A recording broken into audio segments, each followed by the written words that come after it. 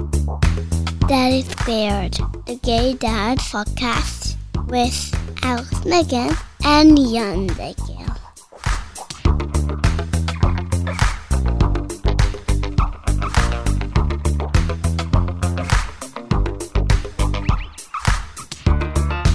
Hello and welcome to another episode of Daddy Squared, the Gay Dad podcast. I'm Jan. I'm Alex. I always say gay dad, but I mean gay dads. All of them. Alex and I are a married couple. We have 5-year-old twins, and we're very enthusiastic about parenting.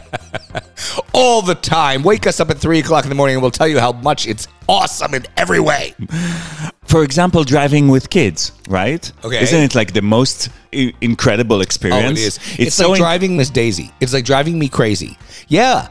Sometimes I'm like, I feel that so much is happening in the car, like during, like when I get them to school or, you know, when I get them back from school, or so much is going on that when I stop in the red light and I look at the car next to me, and usually it's like, you know, we live in West Hollywood, so it's usually like a gay guy, very well preserved. And, or you know what else it can be? It can be that woman. I think many of you will know who that woman is. She's in her 30s or early 40s, and she's got brassy hair, and she's very well put together. And for some reason, and I don't understand this because I'm a man, it's like her middle finger is touching her lips. I don't know what she's doing. I think she's like evening out the lip gloss or something, but that's the thing that she's doing. And I'm always like, what is with the finger and the lips? Hello at daddysqr.com if you'd like to explain that to us. But what even more interesting is driving long drive with kids. Ooh. It's so interesting that last time we did that, we bought tickets for me and the kids to go back on the plane, and Alex drove the car back. That's true.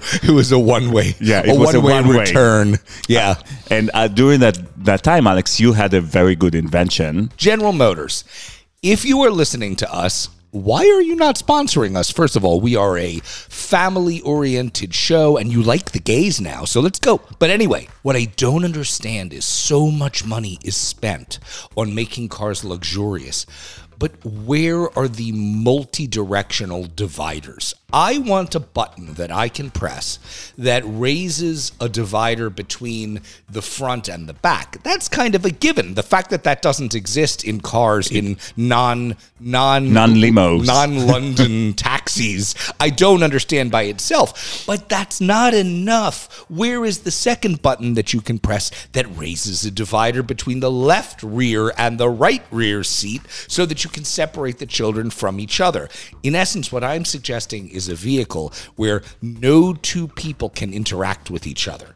That's what I'm looking for, and I don't understand why it hasn't been done yet. The reason why the genius invention came from Alex is because during the whole drive to Arizona, our kids were like couldn't stop fighting with each other and touching each other and picking like on each other's stuff. So we're like, okay, we have to invent this thing. Stop touching me! Stop touching me! He touched me. He's pointing at my nose. That's what my kids do now. Mm-hmm. It's amazing. Welcome to parenting. Daddy Squared. Daddy Squared, the Gay Dads podcast around the world. Today's Israel. Israel, what is this country of which you speak? Yes, it's fun because this is a country where Jan is capable of both being the host and the interviewee, but he will not be because we did way better than him. Yes, so much better. But also I have to say that I haven't been living in Israel for the past decade, basically. Yeah. I don't claim to be an expert about what's going on since things are rapidly changing there. It's like my shameful relationship with New York. I still like to... Yeah, you still say you're a New Yorker, but you're around saying I'm a New Yorker. Meanwhile, I drive my SUV 4 blocks to the Pavilion's supermarket. While eating sushi in the car. And applying lipstick with my middle finger. Facts about Israel. It was founded on May 14, 1948. Population is 8.8 million people. Wow, actually I didn't know it had... It's grown a lot. Okay, go ahead. Yeah. Currency is the shekels. Yes, shekel. It's 31 cents now. It's going. Shekel, it's still by the changing way, daily basis. What's fun is that the shekel is actually the currency as listed, as named in the Bible from thousands of years ago. So that's kind of fun. Yeah. All you Christian people. Yeah. National food is the falafel. And is that like some kind of an official thing? Oh, yeah.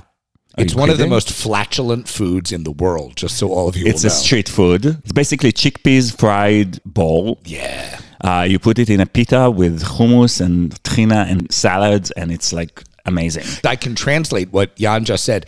It's put in a pita with bread. hummus Pita and bread. tahini. 3 things you didn't know came from Israel. Me. No, kidding. Waze. I knew.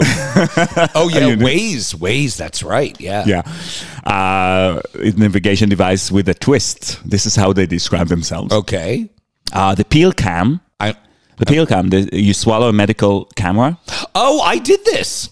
Yeah, I know. Yes. That's why I'm like, okay, Alex did this. You can Yeah, it was great. tell about it. It was from a person. perfectly easy experience. It's amazing. It's a big pill, but it's a pill. Is it It's got big? it was a little bit big, but it had a camera in it, and I don't think it does like direct post to Insta, but It should. It really shouldn't. IG Live.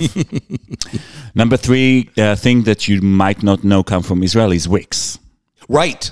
Listen, I mean, those of you who don't know, Israel has, over the last 20 years, become an incredible center of technology innovation, like across the board. Medical innovation, internet innovation, water desalinization. Israel is incredible making fresh water out of ocean water. Israel is also incredible with providing Wonder Women. Wonder Women, Yeah. only the one, but they did very well. Gal Gadot, and by the way, those of you who think that it's French, it's not pronounced Gal Gadot, it's pronounced Gal Gadot. And yes, we the Jewish people in the state of Israel provided her to you. You're welcome. Our guest today is Ivri Lider. Also an incredible contribution to the world. Yes, he's an Israeli pop star and icon. I added the icon because that's what I think about him. Well, because if he referred to himself as an icon, it would be really bad. He's a classical trained musician, released 7 albums as a solo artist, and were sold in tens of thousands, maybe millions even, I want to say. He came out in 2002 and became the most successful gay singer in Israel of all times. In 2007, the American Out magazine named him in the top 100 influential LGBT people in the world. Wow. In 2013, he was on Out's most eligible gay bachelors list. He signed with a record label in France and released music under the name The Young Professional with his friend Johnny Goldstein. He also remixed internationally known artists like Zedd and Lana Del Rey. He served as a judge on both X Factor Israel and The Voice Israel, and he's also a dad. Yeah, and as far as being on the most eligible bachelor list, I don't think he's on the list anymore. Not anymore. Sorry for all of you. He's, by the way, quite cute. So He's adorable, and Ivri and I go back a long time, I don't know. By the way, you know how when you meet somebody from another country and you say, "Oh, do you know such and such?" and they're like, "What are you, crazy?" Because how am I supposed to know this person just because I'm from the same country as them? In Israel, it actually works. If they're from Israel, you say, "Do you know such and such?" and the answer is yes. Well, 8 million people, it's like Right, less it's easy. It's than nothing. LA. So yeah, Ivri and I were like mostly work related relationship. Right. I've known him for 20 years, I want to Wow. say. You know that we're going to go to Israel right after this season over, but virtually we're here, we're there now. So let's go on a plane. Also, by the way, when El Al we're- plane to Tel Aviv. Also, right, when we're going on the plane to interview people around the world, we're sitting alone in a jet with like drinks being brought to us and sushi. And when we go for real at the end of July, it will be with our children, and it will be back in the cattle car, and it will be less Jammed with a lot of other people. By the way, when you fly to Israel on a nonstop flight, you land. There are more children when you land than when you take off. I'm telling you, it's a fact. Okay, Alex, we're going on a flight. No kiss, no miz, and no business allowed. Shukran. Going to Israel. Ivri, hi, good morning. Boker Tov. Boker. Boker Tov. Boker Tov. For those of you listening, that means good morning. Yes. So we're here to talk about being gay dad in Israel, and you had a son through surrogacy, right? I did, yeah. A year and a half ago. So, So everything's nice and quiet and calm right now for you, is it? Oh, yes, so quiet and calm. He's like, he's just interested in like being quiet and calm. Sure. And, like, How playing bunnies and, violin lessons are coming along. Everything's fine. Yeah, Right. Of course. so let's dive into life of being gay dads in Israel. First of all, what's the situation right now with the Israeli law regarding surrogacy? Well, actually, this is something that we're really fighting for these days because it's right now it's like a discriminating law because if you're a straight couple, you can do surrogacy in Israel, and also if you're a woman, you can do surrogacy in Israel. But if you're a man, you can't. And so do you mean that if you were for example, a single straight man in Israel, you would not be able to set up a surrogacy arrangement? Yeah, that is true. Wow. That is true. Although it's kind of obvious that it's more of a anti-gay law because there's not a lot. There is, by the way, but there's not a lot of straight men who go for surrogacy alone.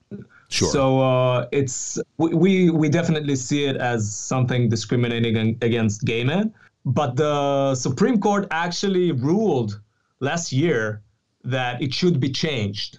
Ooh. Mm-hmm. So now it's like it's this moment in time where we're kind of waiting to see what's going to happen with that because there is a ruling and now the law should be changed. But someone will probably try and make it fail. But let's just see. So I'm just curious about how this works, though. If a man goes and wants to set up surrogacy arrangement, is the idea that it will be blocked because there's no woman to put her name on the birth certificate when the child is born? What is the manner with which they can actually say that this is not legal? It's actually an interesting question. I actually talked to some friends of mine like a few weeks ago, and I said, okay, if I'll actually go there, like go to the agency, and say, hello, my name is Ivri Lider, and I would like to start a surrogacy process. What will happen? Like, when is the moment when they'll say, no, you can't? And for what reason? And you know what? I don't really know because I didn't try. I just know it's not legal. So I guess at some point in the process, it will be blocked. Right. Maybe right away. Maybe I don't really know, to be honest. Right. I presume, by the way, that if you walked in and said, my name is Ivri Lider and I would like to do surrogacy, the first thing they would do is call the newspapers. But we'll we'll put that aside. Maybe that's a good thing. Maybe we should do it. So can you tell us what you ended up doing to make your family? Yeah, sure. So I worked with an agency and I ended up having a surrogate mom in Birmingham, Alabama. Oh, wow. Yeah. Quite an experience. And a wonderful, wonderful woman called Christine. And it was an amazing process. It's a worldwide thing because, I'm from Israel and the egg donor was from South Africa. Oh, wow. She went to India to a special clinic where they send the sperm to, and that's where they take eggs and create the magic. And then those embryos fly to LA to a special doctor in LA. And then the surrogate mom goes from Alabama to LA for the process of putting the embryos in her. And when everything is working and good, then she goes back home. Wow. Listen. So, yeah. Listen, Daddy Squared, not brought to you by British Airways, but next season? Wow. That's incredible. So was Totally. the decision to choose the egg donor specifically from South Africa was by accident? It actually, the part of all the process that I think took me the most time, choosing, I felt I really want to feel like a certain connection, right, with that woman and what I see. And it took me some time, and I looked at different agencies, and eventually, actually, I think it's an American agency, but she was from South Africa. Wow. And, that. Yeah. And I just felt it. I just said, okay, I would love I would love for it to be her. It's interesting. Those of us who live in the United States don't generally think of Alabama as one of the most friendly states for this kind of thing. Isn't that really interesting? Yeah. I think it's amazing. It's so interesting, and It's and for Christine, it's the second time she's doing surrogacy. Like, Wow. For gay men. Yeah, for gay Wow. men. Actually, for gay men from Israel. Oh. So it's just She has a niche. Alabama-Israel connection. Yeah, really, it's very big. So Pretty amazing. So your son, is it your son? Did we say son? So Yeah. your son Yeah. was born in Alabama, and then you brought him. About how old was he when you brought him back to Israel? 2.5 weeks. Oh yeah, you did it quick. And so what is it like for bringing a child born overseas to Israel in terms of access and citizenship and all the legal aspects of that? Yeah, when you come here, you need to go to the hospital and do this test that like proves that you are actually the father. I So see. it's like a little blood test for you and the baby, and it proves that you're actually the father. And although you have a birth certificate from the States, Right. Yeah. so but in Israel they will They want to make you check. do that. Yeah. They want to check, and after that, everything is very simple and easy. And he gets an Israeli citizenship, and because he comes with an American one into Israel at the beginning. Right. And look, it's very like these days in Israel, it's very, very common for gay people to have kids. Like it's pretty amazing what happened in Tel Aviv. Like it's I've been out. I came out publicly in 2001, and since then, like I would say, in the last 10 years, it became like the obvious thing, the normal obvious thing for gay couples to have kids. I would say almost like it's the obvious thing for straight couples. In Israel, kids is something very, very entrenched in the society, and it's like important. Having kids, it's like maybe the most important thing you can do with your life. Yeah. Right. And are your parents still around, if I may ask? My mother is. My father is not anymore. And how much did she pressure you to do this? Because mine made my life hell. No, my mom is a very special lady, and she didn't pressure me to do it. She encouraged me when she saw that I want to. Right. And she loves Albie, and she's very, very, very involved, and she lives right next to me, and she sees Albie almost every day, and she's very involved with his life. But she did not pressure me. I think she wanted to see that it's something I'm ready to do and I really want to do, and not out of like the classic pressure. Did you know that you wanted to have kids at an early, early on in your adult life? You know what? It's interesting, because if you would ask me, I would say no.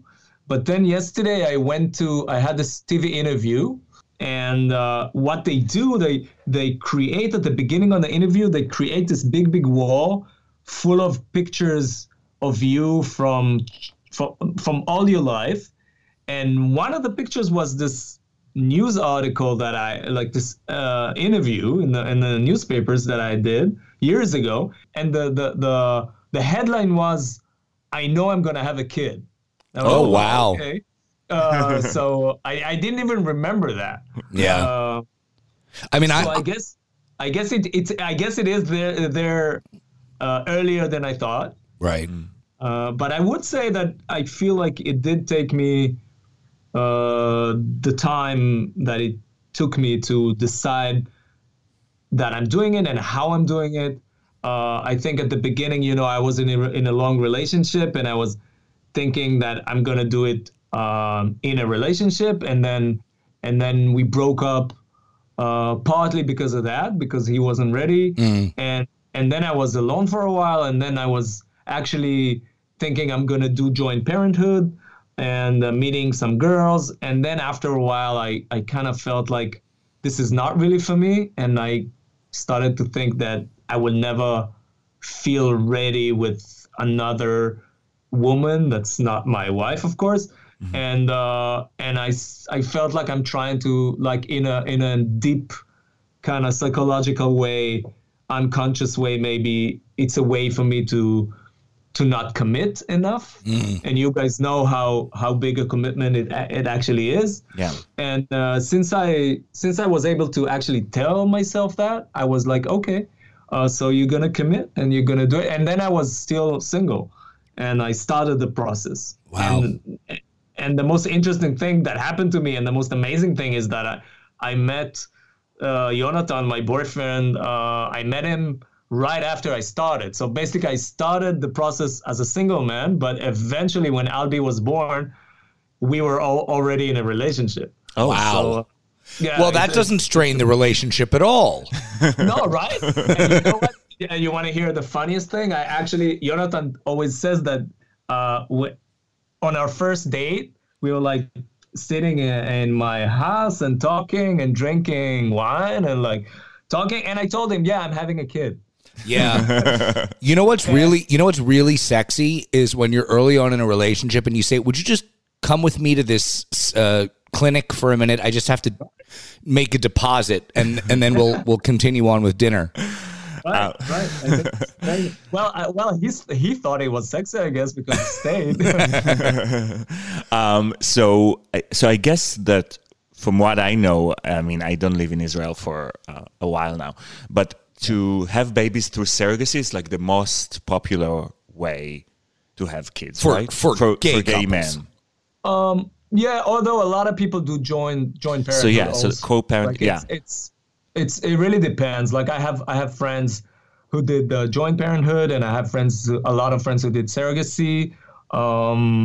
So if you decide to do, I know that joint parenthood or co-parenting, as we call it here, it's kind of I think that it's also popular in other countries. I mean, I think we spoke with the Netherlands who said that. And South Africa too. And there they have like specific organizations or website that do matchmaking between women and gay men. Is that the same way in Israel? How does it go as far as co-parenting? If you know, it's a good question if we have something like that. I don't really know. I think in Israel, at least from people that I know, it's very common to do it with someone you know for many, many years. Mm-hmm. Like a lot of my friends will tell you, oh, we were like friends from high school, and I'm friends with this woman for 20 years, and now we're going to have a kid together. Like it's in a very Israeli fashion, it's very family-like and very like close relationship-like. Right. I feel.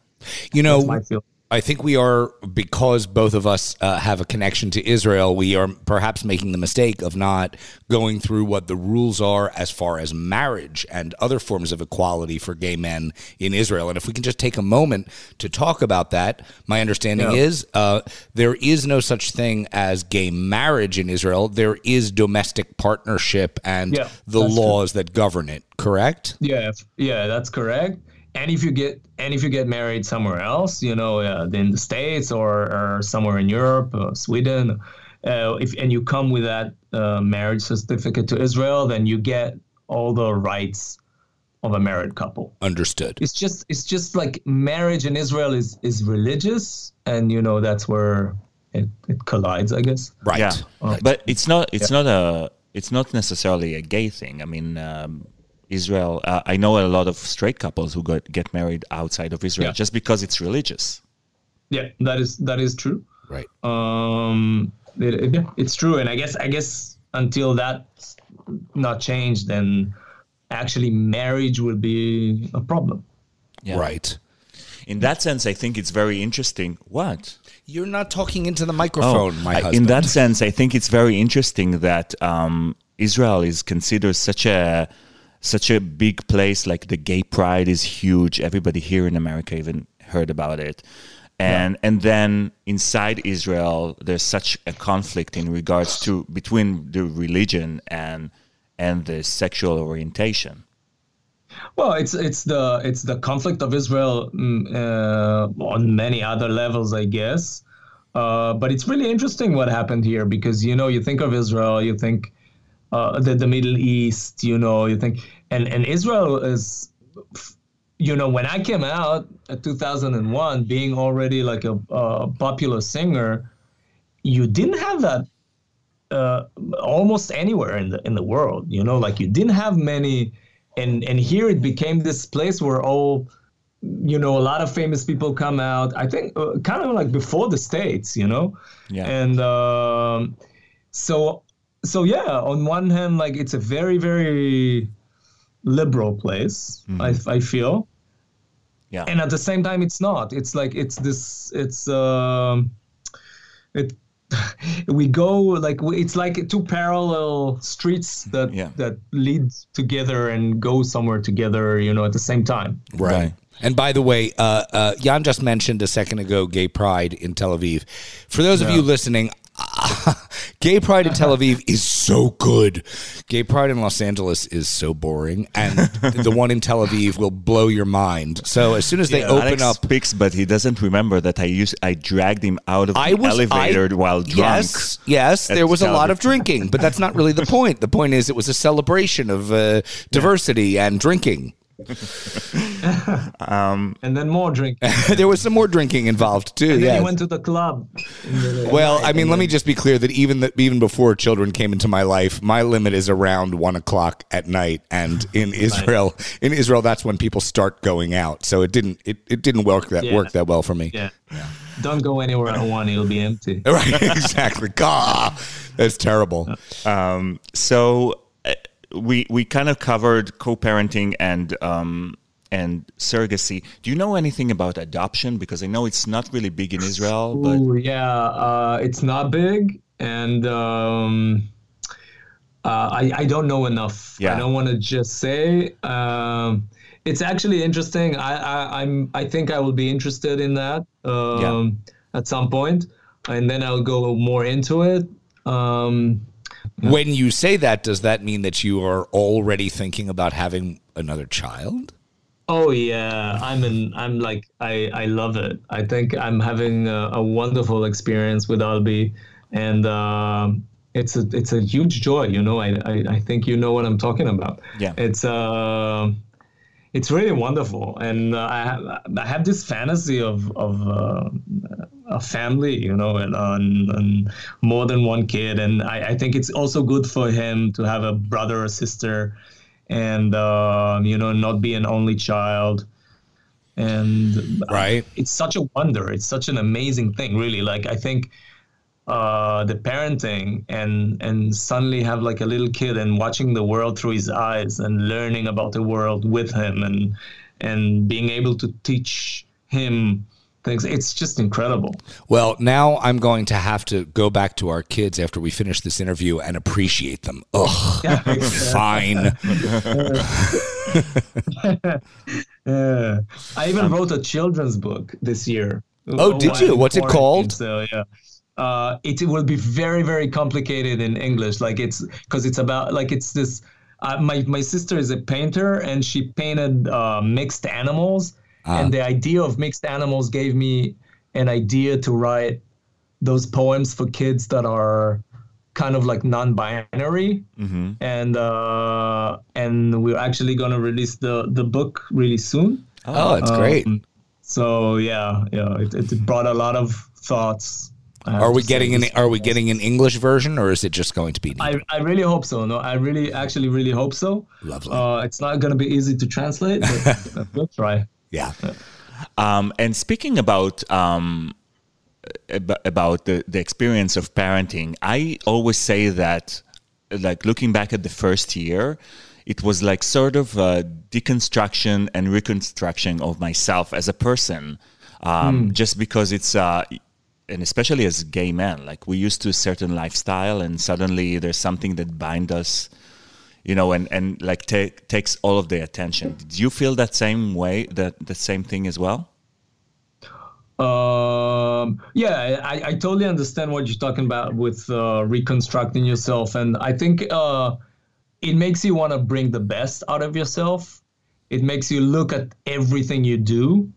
I think once you realize how much everything you do is this little brain of his is looking at and imitating, and you actually teach someone else about life. It's super intense and deep, and you want to be good. You know, you want to be the best you can be. You know, you will never be perfect, and you'll make your mistakes, but you want to be there. You know, and be there all the time. And it's very intense.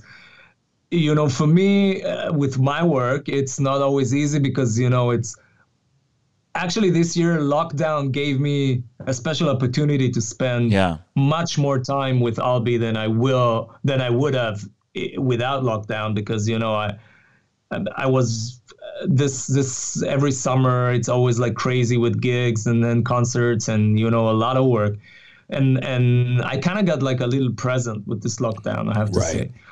Now I'm trying to find a way to, you know, combine everything. And but you need to make your adjustments, of course. If you want to have kids, it means that you know, it becomes the most important thing in your life, and you need to find a way to make everything work. Yeah. So you mentioned earlier on the conflict in Israel between the religious and the liberal, and I wanted to kind of get your 2 cents on where do you think this is going? Like, what's the future of Israel in regards to gay parenting in general and to gay, you know, LGBT equality? Wow, that's a very good and interesting question. I want to say something. Like, I would be a little careful with just saying religious, because there's so many different kinds of religious people in Israel. There's even a big group of gay religious people, like openly gay organizations and, you know, groups and Facebook groups, and, you know, there are a lot of religious people who are openly gay. So and there's a lot of religious people who are not gay but are very liberal and very supporting of gay people. Like, I have a lot of religious fans. So it's we should be careful just labeling people as religious and thinking that because they are people of faith, then they don't necessarily think they're not for the gay rights or all that. So I would talk about more, I think it's more the hardcore and orthodox and, you know, side of religion that has a problem with gay rights. And it's a pretty powerful, politically it's powerful. It's a powerful part of Israel, and it is a cultural war. And honestly, I don't really know, but I think it's not something it's a kind of progress that you cannot take back. You know what I mean? Like, I don't think eventually you can, this is the way the world is moving to eventually. You know, you have little hiccups, you have little blips in the road, but eventually the world is going there. Yeah. More diversity, more liberalism, more eventually, you know, I think, and again, if we take a look back over the last 200 years, 300 years in the world, it moved towards liberalism. And so we can have little periods of time where it maybe looks different, but if you look at it a little bit more macro, then this is where we're going. Yeah. And I don't think anyone can change that. And and so to speak also about Israel, I think it's the same thing. You know, it's too powerful, and I think most of the people in Israel are eventually very, very, very positive about gay people having kids. I think if you will actually ask, I think most of the people are very, very encouraging. Avery Leader, thank you so much for coming on. We are now getting to the final section of our interview. We're going to add a special question just for you today in the lightning round. The first question is, can you list some of the musical artists that you have been playing for your son from an early age? Please do include yourself if that is in fact what happens. So it's an interesting question. So when Christine was pregnant with Albie, she bought those little earphones to play music to him, and she asked me for a playlist Right. of artists that I like, and also some of my songs to include there, so he will listen. And she wrote me this cute message. I want you to send the music that you like, because right now he listens mostly to country music. That's so cute. You know, because that's the music she loves. And actually that's great, because I love country music. So Okay. I think that's good. Keep playing country music. It's nice. And I sent some other stuff also. And we have this thing on a Saturday when we wake up in the morning. I play. I try to play a lot of classical music in the house, because I grew up listening to classical music, because my dad was a big classical music lover, and I really think that it's important, you know, Right. to know the history of music and to have this education. So I play some classical music. And I just play. I play stuff that I like, you know, like from Bright Eyes to Paul Simon, Peter Gabriel, Johnny Mitchell. But we really, and then if we want to dance, you know, Jonathan is Swedish, so we play ABBA, of course. Of course. And, a lot of other cool Swedish artists that I don't even remember their names, and. We play everything, you know. We are very, very diverse in our music. There are some beautiful, amazing Israeli music for children. Jan probably knows it. Akeves HaShishasar, it's called. Oh, yeah. 16, Yeah. Sheep. Yeah. And which is it's absolutely genius, and it's amazing. So I play that a lot to Albie. He knows everything now by heart. And some of my songs, of course, also. Yeah, and it probably gets live concerts. Here and there. Yeah, it gets live concerts, and you sit at the piano together. I have to say that right now he's a bit more interested in the mechanism of how the piano works Right. than actually playing it. Right. So he loves like closing and opening the lid on my fingers, and it makes him very, very happy, and it makes he laughs. Not sure. I'm not sure he recognizes just how dangerous that is to do to his father. Yeah. No, he doesn't. But maybe at some point he'll be interested in also playing the piano, and then I'm there to help him and teach him. Right. If he wants to. If he doesn't, it's totally fine. Okay. And yeah, we'll see. All right. Now the real lightning round questions. Are you ready? Your first question is, what was his first solid food? Solid. His first solid food was this mash. Like my mother makes those sweet potato mash thingy, and that's first. Okay. Second question is, what is your most frequent dinner together now? And please be honest, we would be. We do. We actually discussed it yesterday that we try to have dinner every day at 6 together. Yeah. The three of us to like eat together. But you know what it's like right now. It's like, hello, Albie, we sit here. This is the food. And then, okay, the food is on the floor. And let's go I'm sorry. I actually meant, what is the food? What do you guys usually have? What do you guys usually have?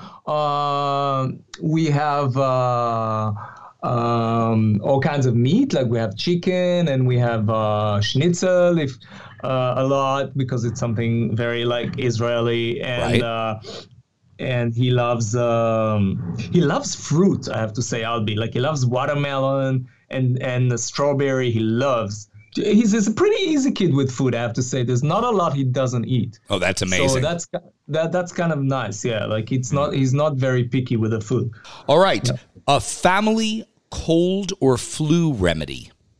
Family cold. Talking about chicken soup, I'm a big fan of, even if I have a cold, like a big fan of chicken soup with a lot of garlic. But that's to a point where nobody can be near you for 2 days. Right. Like this much garlic. Now you see where I get this from. It's an Israeli thing. But it's a very, it's from my mother. It actually helps. I have to say, it's actually good. Yeah. Garlic is the antibiotic of nature. That's how I say it. That's what they say. Yeah. I guess I should just ask because it runs in Jan's family. Anything about cutting an onion in half and like leaving it in their bed with them when they're sick? Actually, yeah. There it is.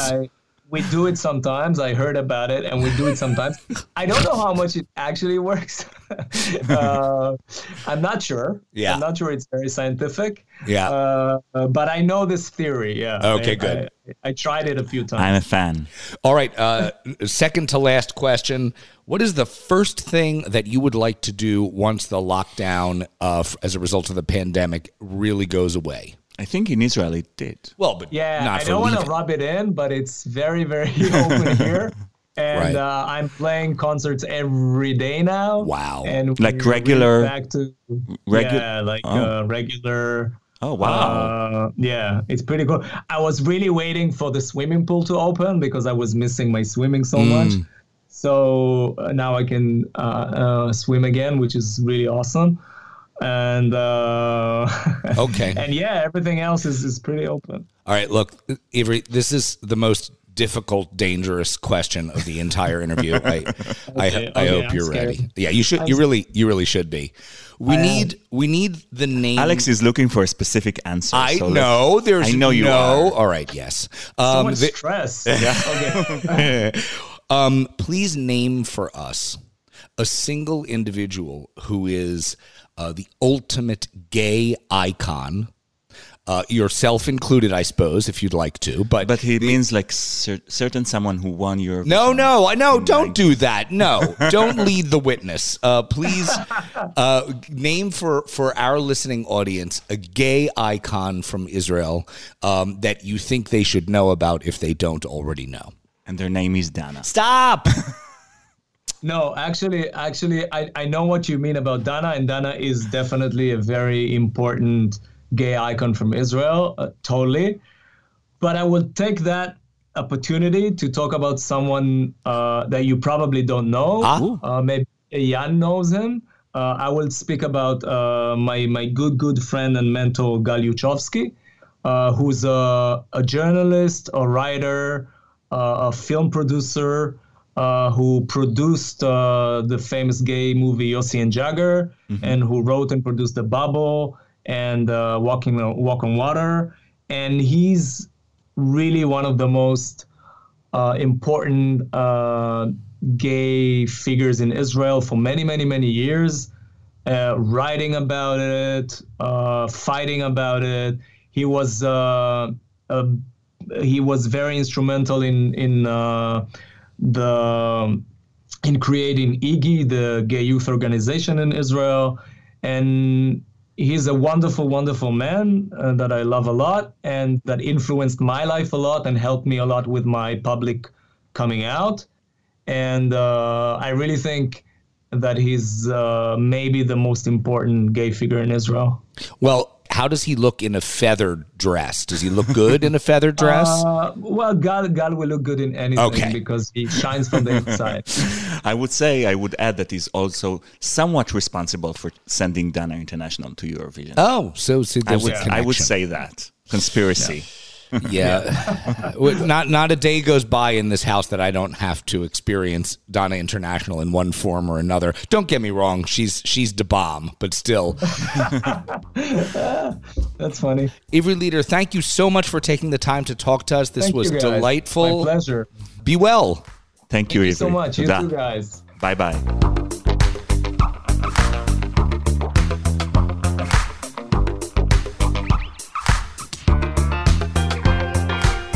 Daddy Square, the Gay Dads podcast. We're back from the interview with Ivry. I just want to say that he's pronounced Gal Yuchovsky, which is how you're supposed to pronounce, but we call him Gal Ochovsky in Israel. Just pointing that out. All right. I also- think a lot of people from Israel, and probably from other countries, when they want to make it in the West, they mess with their names.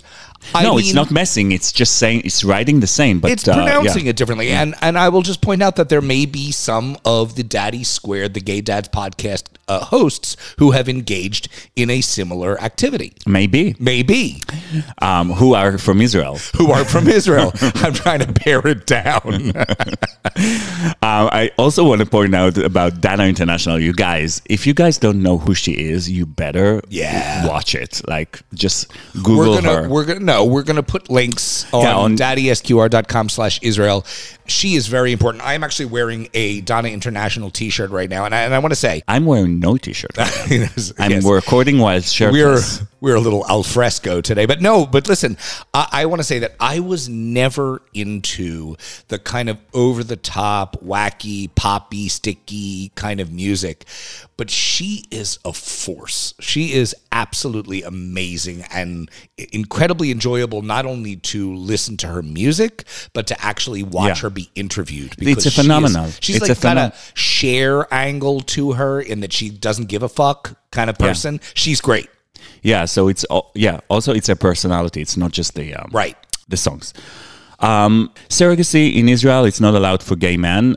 It's very discriminated against, and people are actually working on it. When I say people, I say the LGBT community, which is gaining so much strength in the past decade that it's really amazing to see and to watch and to learn from. They're fierce. They're very fierce. I would also say from my experience, what's really interesting is, and I don't know how similar this is to America. I'm trying to think it through. The city of Tel Aviv and its surroundings could not possibly be more gay and more gay friendly.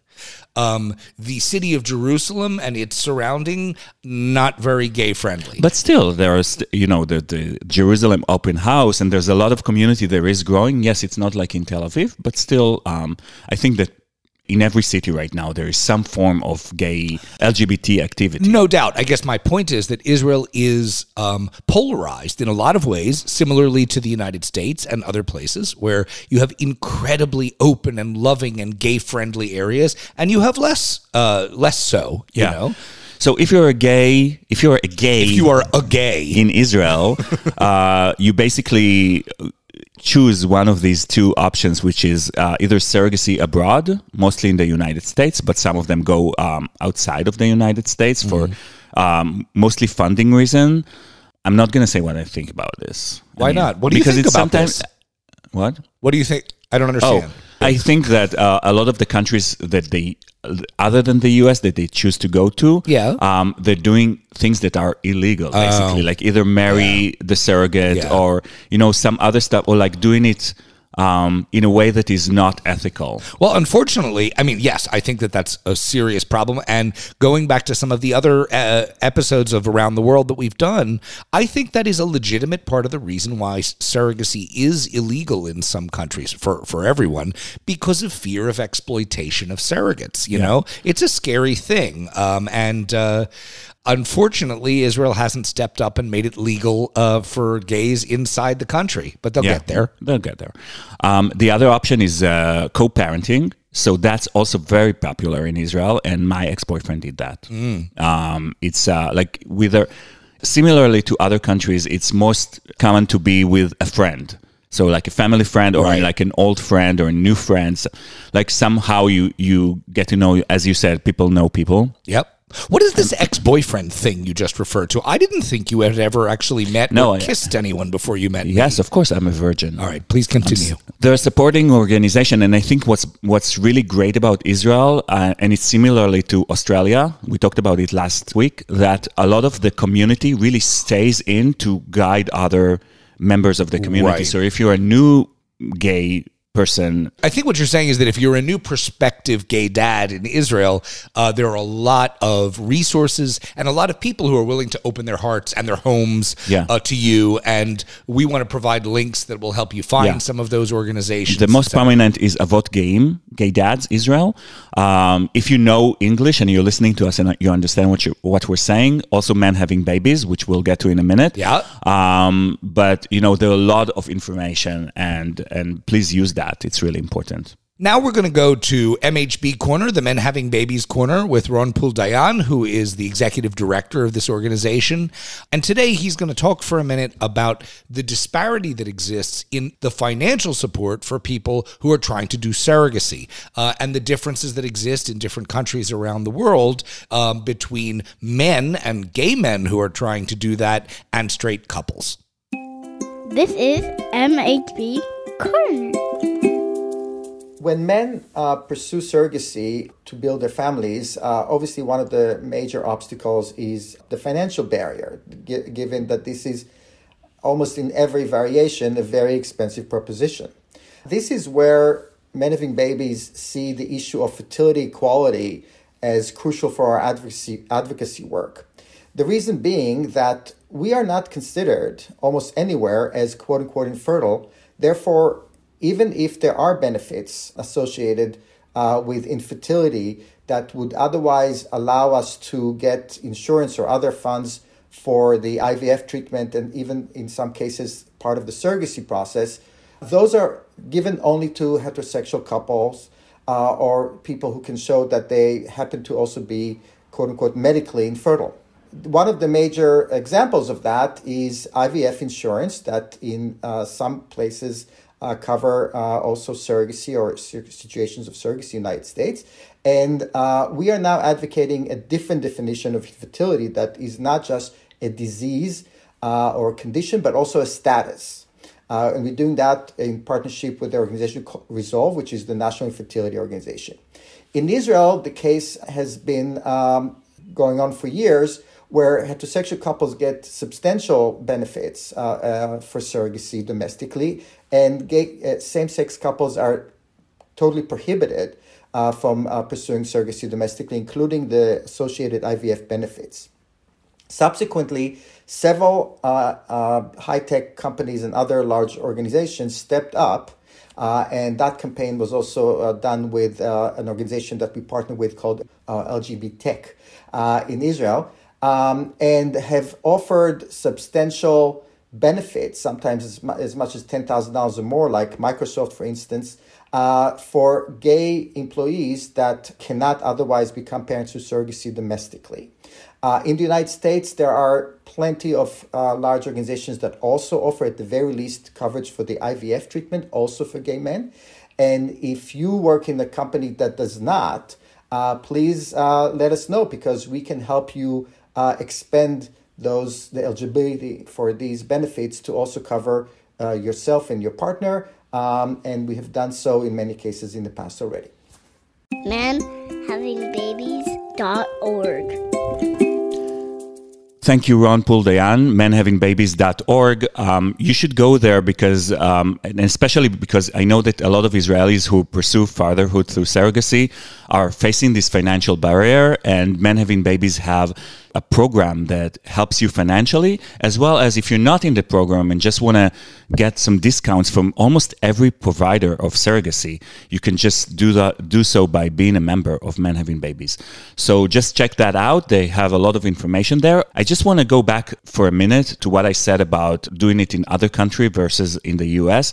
I know that there is a lot of other, maybe other places that we didn't cover during the season where surrogacy is ethical, but I think it's very important for us as gay men to really support the idea of ethical surrogacy, not for the sake of our case specifically, but for the sake of the whole community around the world that sometimes blocks, like we heard in other countries, blocks surrogacy. You know what I mean? Yeah, I mean, I think I've expressed it in several of these episodes. This is not a simple issue. It would be great to say surrogacy should be legal all the time and everybody should be able to do it and blah, blah, blah, blah, blah. But it's complicated because while in certain countries and in certain scenarios, women will naturally be protected, in so many circumstances, they won't.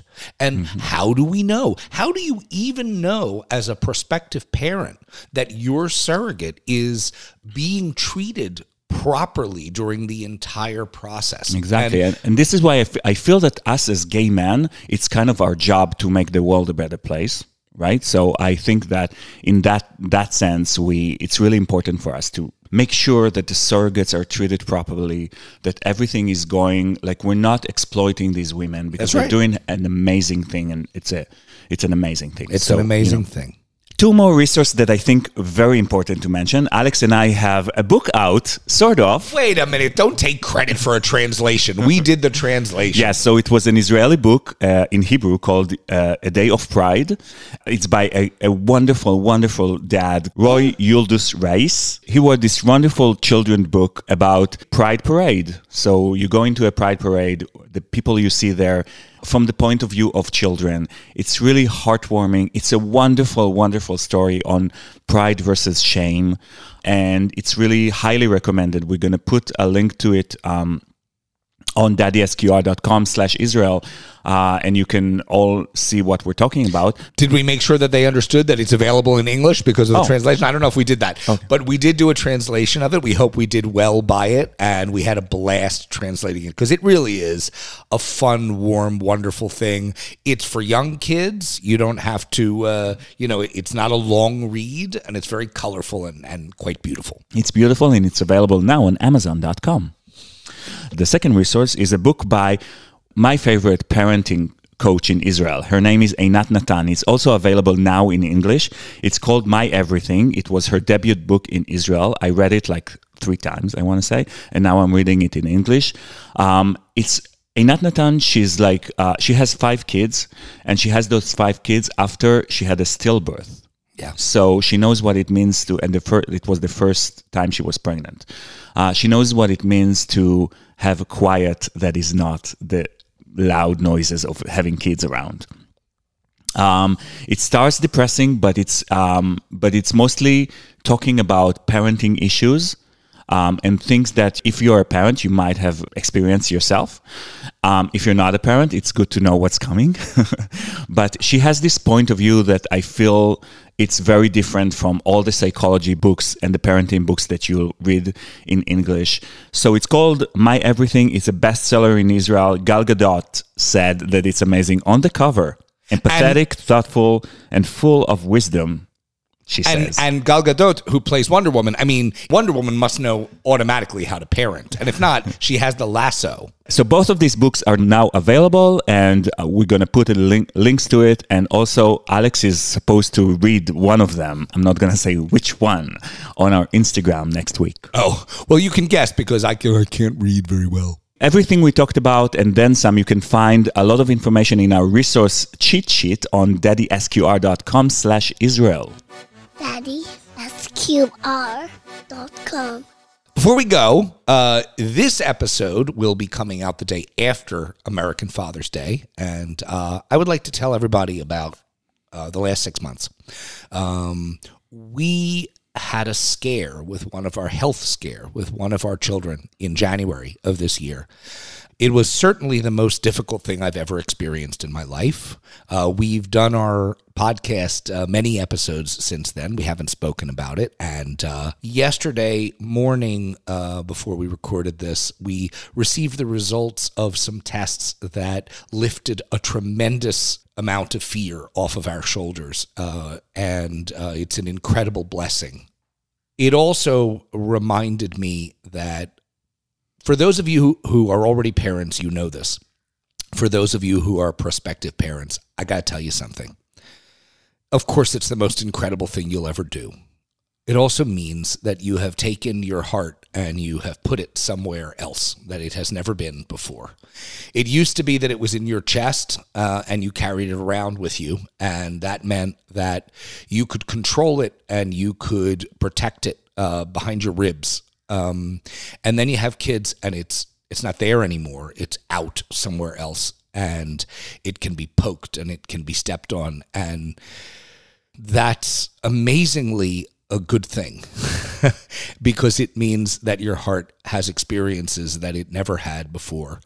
I have never been more thankful than I am in the last 24 hours for the health and well-being of my children and my family, of my husband.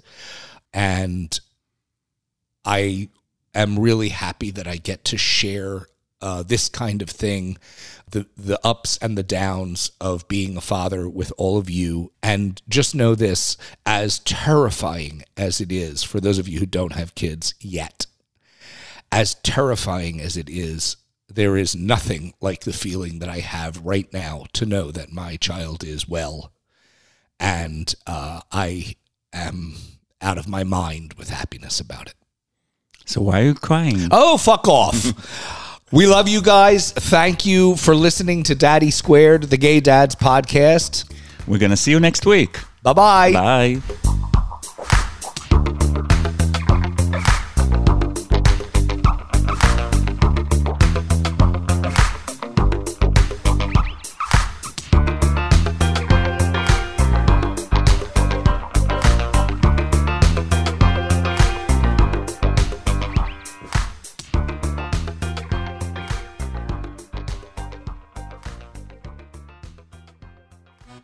Daddy, that's QR.com.